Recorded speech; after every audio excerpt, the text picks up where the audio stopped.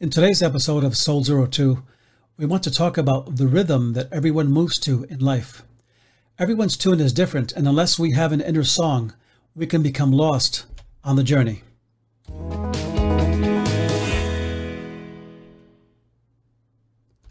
And welcome, this is Lou Perez, and this is the podcast that is putting the oxygen back into the Christian life one soul at a time. And today I want to talk to you about the question, do you have a song that gets you through life? Do you have a song that gets you through life? Think about music, song, rhythm, beat, tone, and just general percussion.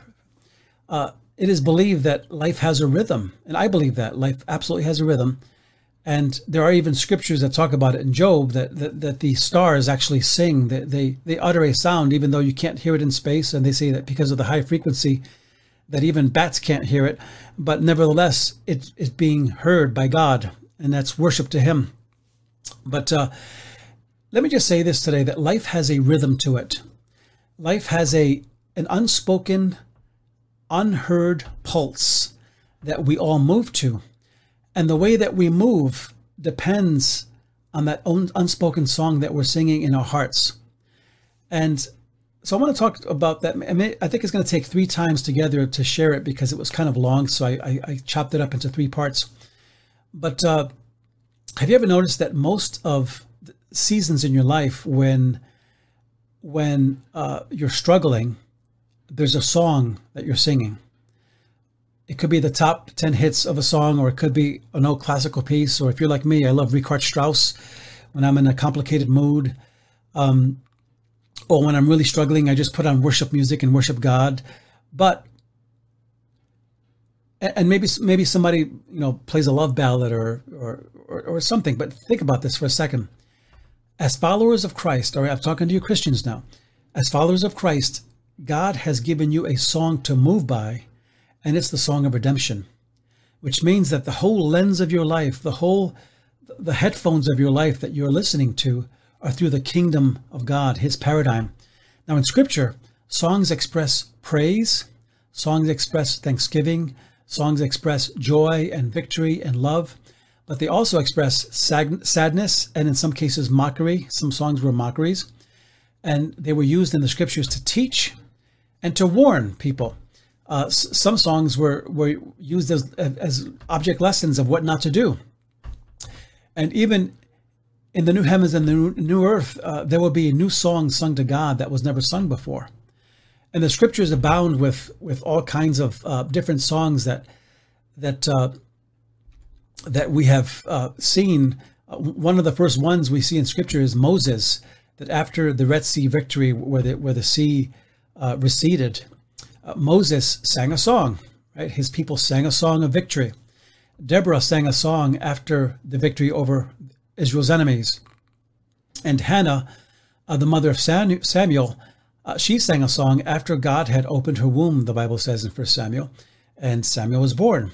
David sang a song after God delivered him from being chased by a man who tormented him for many years, King Saul. And David sang a song of victory, even though he loved him dearly.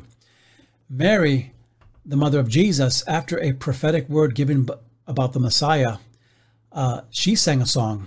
She sang a song of victory and of breakthrough. And then a man, he was a prophet / priest by the name of Zechariah.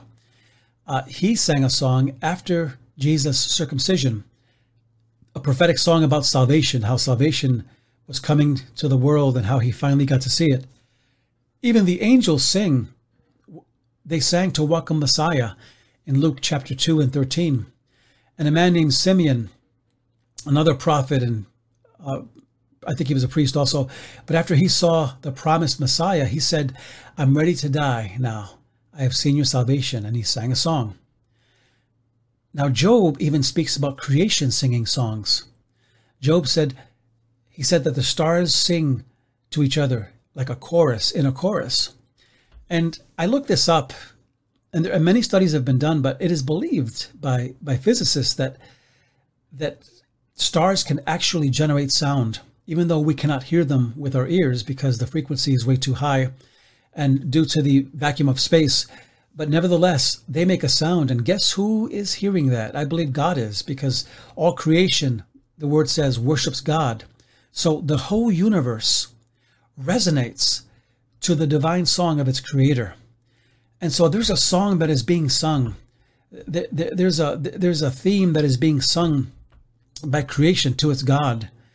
And since we are free will beings as people, we have a song we can choose to move to or not. We can either choose to move to God's song, or we can make our own tune, which, how's that working out for you when you think about it? I've tried that when I was young by doing my own tune. I mean, metaphorically, I mean, spiritually. It doesn't work to create your own tune. You can't live without God. You can't live without your creator. But sometimes, here's the point. Sometimes when in great trial, when in great tribulation, when you feel like your life is barren, sometimes you have to learn how to make your own melody. And I have musicians in my family who are phenomenal, who are gifted and write music and record and, building studios and all this stuff. And they would agree with what I'm saying today, that we have to make our own sound. We have to make our own song. There's something about making your own song that confronts your condition. It confronts your situation. It confronts the problem or the challenge you're going through, especially when you do it through God's song. If I do my song, it's only going to last a day. If I do God's song, it'll last through eternity, and it'll never fail. But here's my point. Paul the Apostle tells us in Ephesians that we should make a practice of making our own sound, creating our own sound, our own song in our hearts as part of our journey in Christ. That this should be our habit, that when things are out of whack and out of alignment and out of tune spiritually, we need to make a song. Ephesians 5:19 puts it this way: as you sing psalms and hymns and spiritual songs among yourselves, sing and making melody to the Lord in your hearts. There's something about singing in your exile, singing in your pain, singing in your struggle, that transports you, that transforms you out of that situation to the point where you begin moving by a divine tune, by God's tune that has never stopped since creation. In fact, if you ever saw the Chronicles of Narnia or read the book, the creation scene in one of the books, I can't remember which one, but one of the series has the lion singing a song, and his song is filling the universe, and it's creating the world, and it's making creatures and creation. It's beautiful.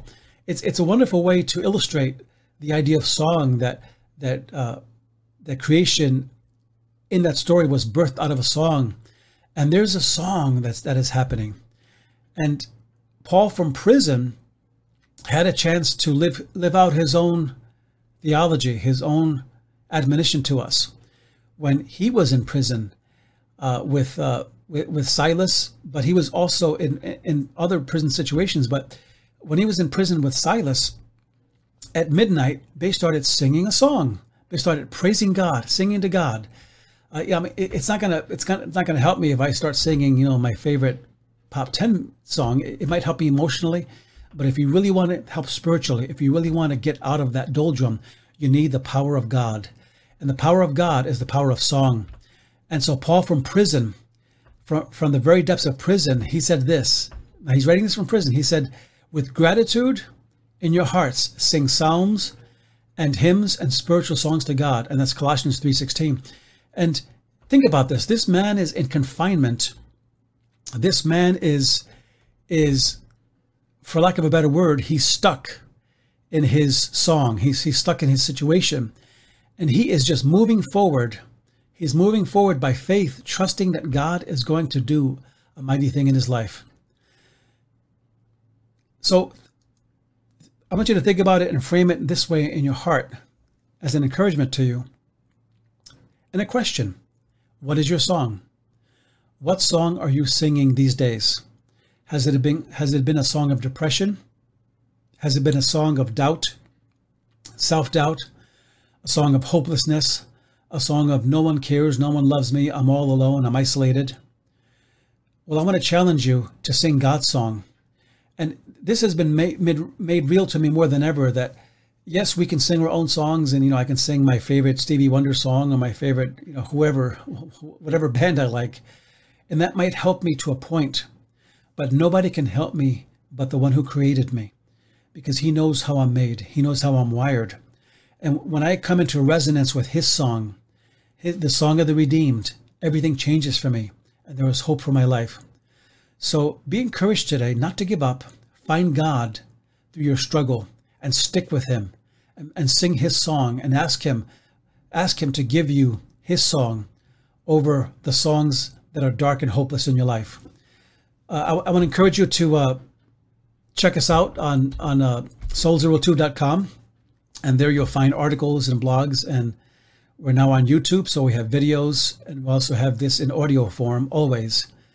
And please click the subscribe button and like us, because we're trying to build up that YouTube channel, and just connect with us and share it with friends.